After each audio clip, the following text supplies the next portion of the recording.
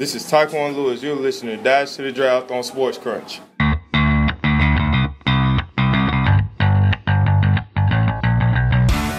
Welcome back to Sports Crunch with D. Crom, ladies and gentlemen. I'm your host, David Cromwell.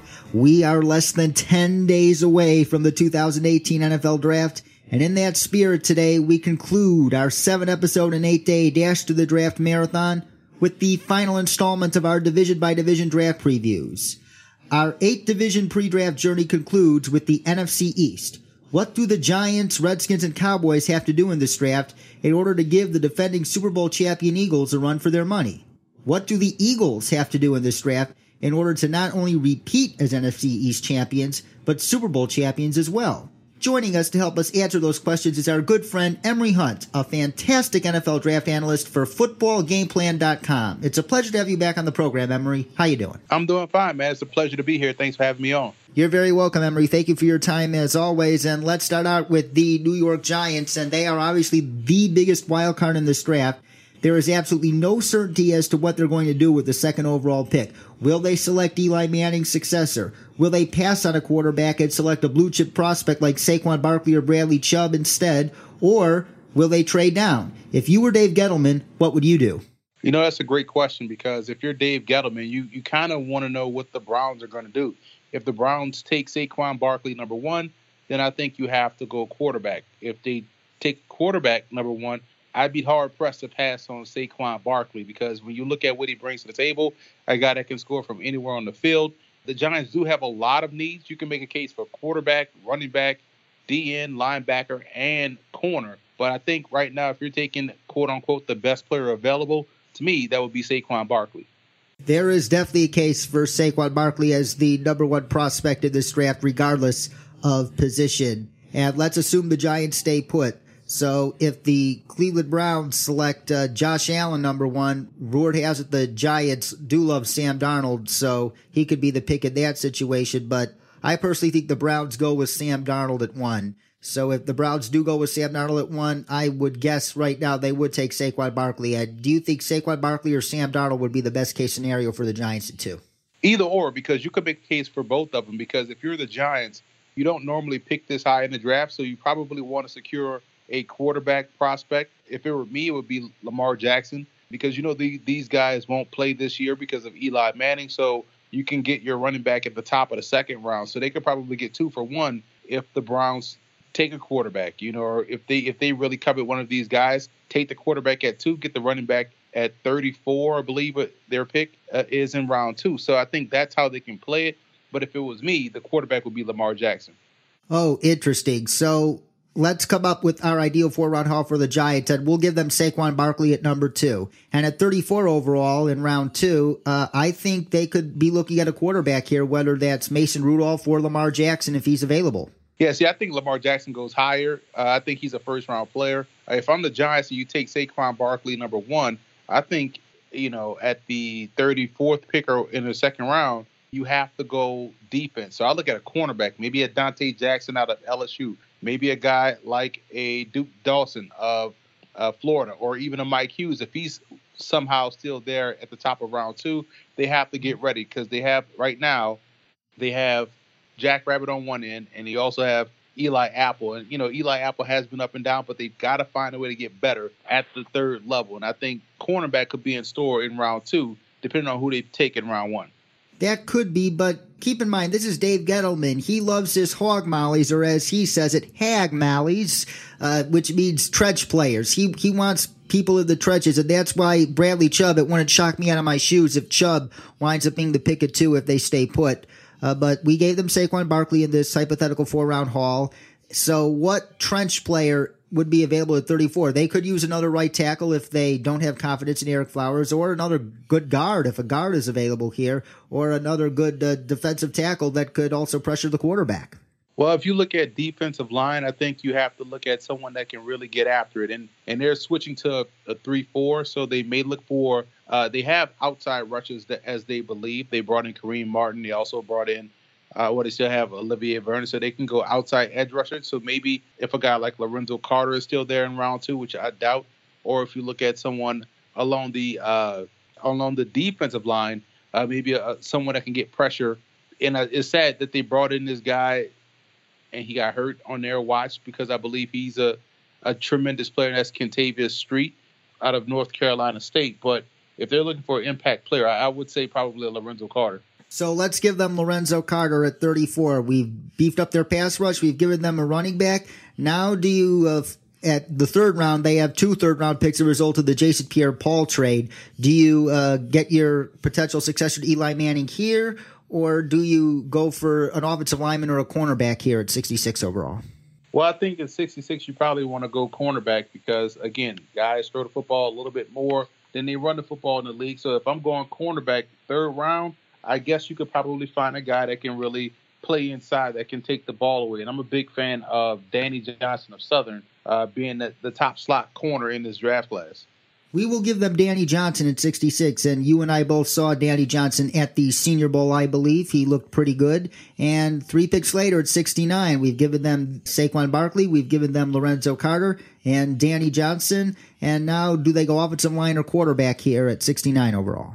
I think they can go offensive line. You look at where they need help the most. I like what they've done in the offseason. I'm a big fan of bringing in veteran players, and I think veteran players make them better, more so than a rookie. So if you're going to get a rookie, you probably want to get a guy that has a little bit more upside than what you would normally get in round 1. So you could mold him into what you want him to be. In my opinion, that's a guy like Brian O'Neill out of Pitt. Here's a guy that's super athletic. I think he still has upside left in his game. It would be an ideal fit with this Giants offense. So we've given them Saquon Barkley, Lorenzo Carter, Danny Johnson, and Brian O'Neill. And at 108 overall, I see a lot of different possibilities here. What would you do to cap up this 4-round haul for the Giants?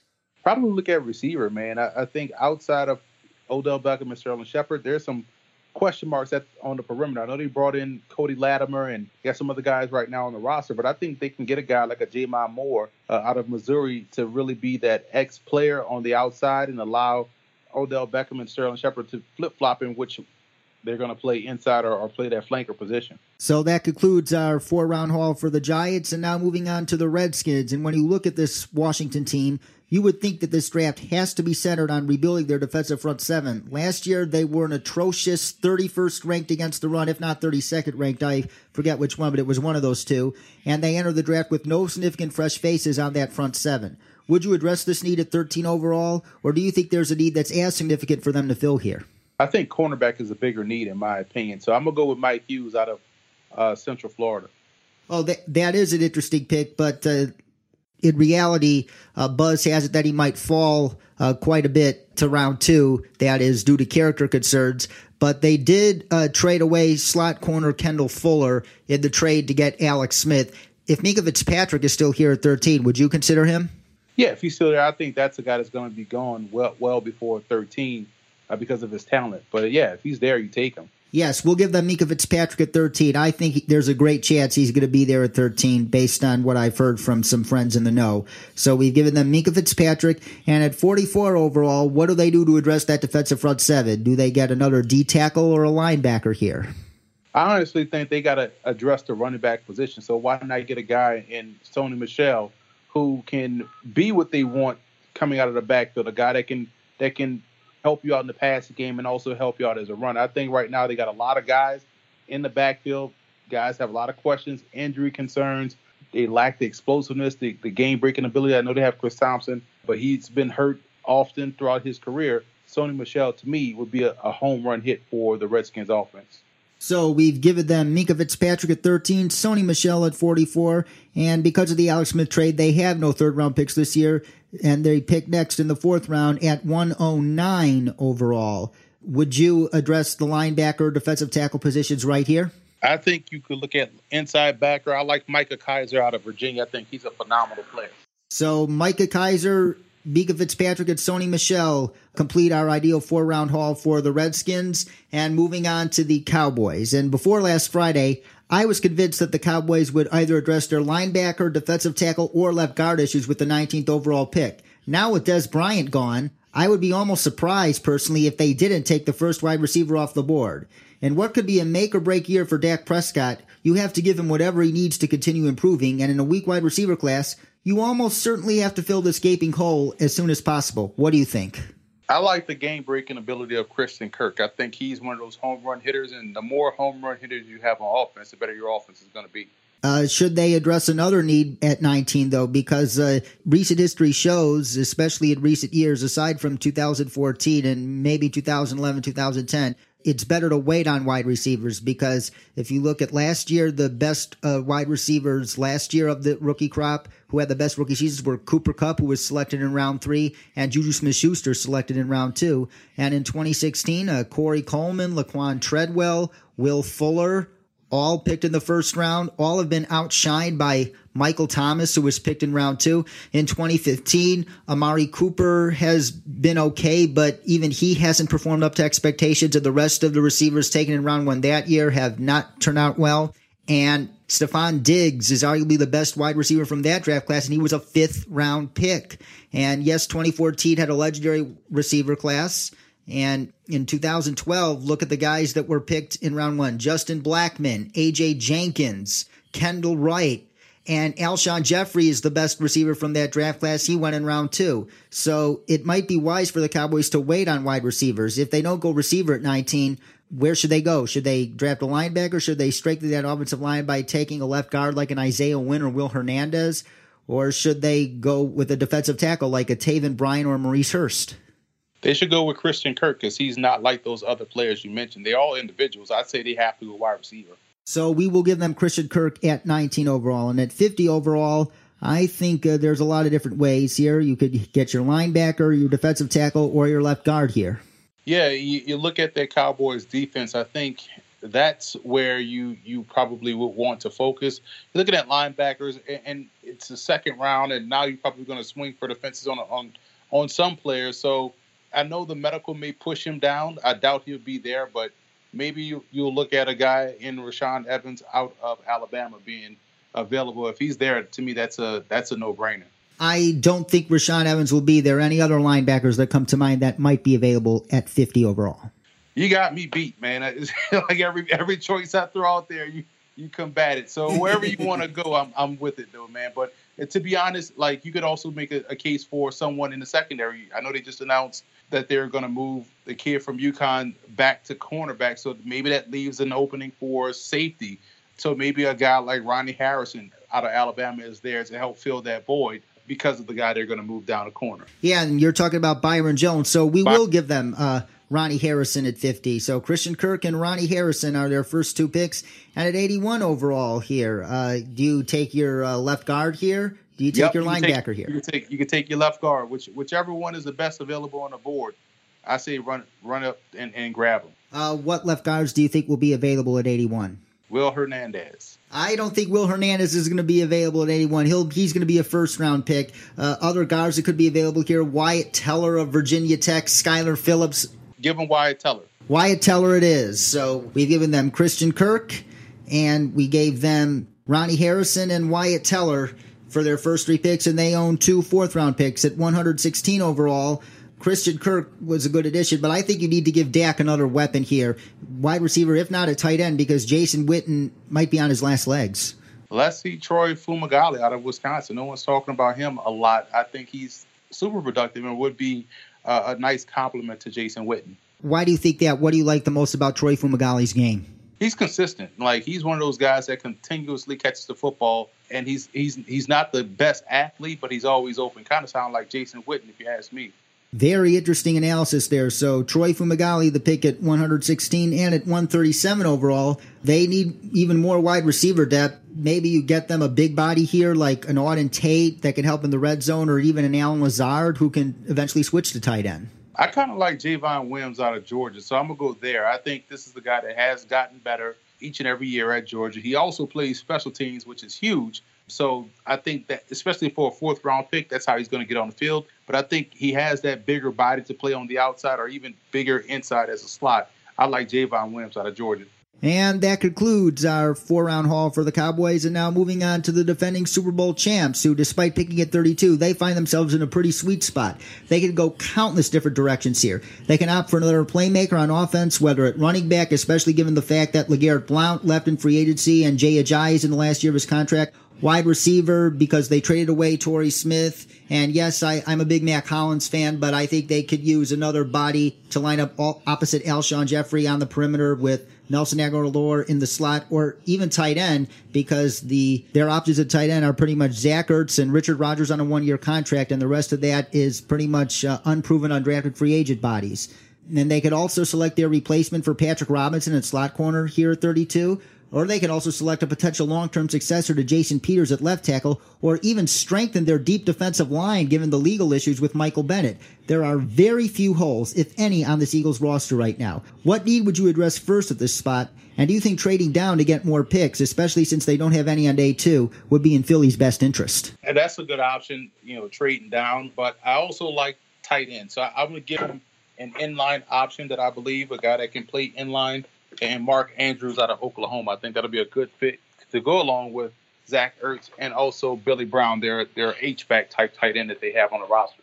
Very interesting choice there. We will give them Mark Andrews at 32 and assume they stay put. They don't pick again until 130 overall on day 2 in round 4. So we've given them their playmaker. I think they need their slot corner because Patrick Robinson was an underrated part of that defense last year. Yeah, let's go local. I think when you look at Malik Reeves out of Villanova, a guy that was tremendous, can play inside. He can play on the outside. I like his ball skills. I think as a slot player, he definitely has a home as a pro.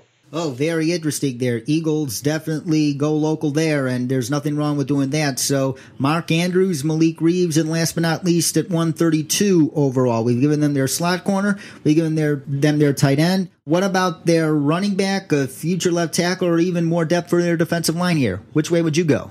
I would probably go in the backfield, and I think a guy that kind of fits the mold. But what they like those backs that are one cut and explode downhill, touchdown makers. I'm going with Larry Rose III out of New Mexico State. I think he's a phenomenal player, 5'11", 195, kind of fits what they have. Kind of reminds me a lot of what they already have on the roster in Wendell Smallwood. But you talk about one of the more productive running backs in college football that ran a 4.4 at his pro day, piled up a lot of yards over the 4 years at New Mexico State. I think he'd be an ideal fit in their backfield. Ooh, a couple under-the-radar prospects there, Emery. Thank you very much for sharing them, but a couple questions come to mind. At 132, I see some other running backs with names known that are more commonly known to us on Draft Twitter, like John Kelly of Tennessee. Does he strike you as a suitable option for Philly at 132 if he's available there? Nah, I think there's better players than John Kelly, and there's no slight to John Kelly. It's just that you want to get guys that can explode, that can play fast, that can get touchdowns. And, if John Kelly is your option, I think you got to go elsewhere then. Oh, that's very interesting. But they could also opt to replace the power that LeGarrette Blount brought them by getting like a Darrell Williams from LSU in round 4. Do you think that would be a good option? Let's give them Bo Scarborough out of Alabama, kind of built like, even though he's not the athlete Blount is, but that gives them, a guy that they can crash into the lineman in between passing downs if that's what they're looking for. So I would say give them Bo Scarborough. He is Emery Hunt, ladies and gentlemen, footballgameplan.com. You can follow him on Twitter at FBallGamePlan. Emery, it is always a pleasure having you on the program, and we hope to have you back on in the very near future. Appreciate that, man. I always thank you for allowing me to come on the show. You're welcome, Emery, and that's it for today here on Sports Crunch with D. Crom. But we will be back later in the week with a what we think will happen mock draft that includes a lot of trades, so stay tuned.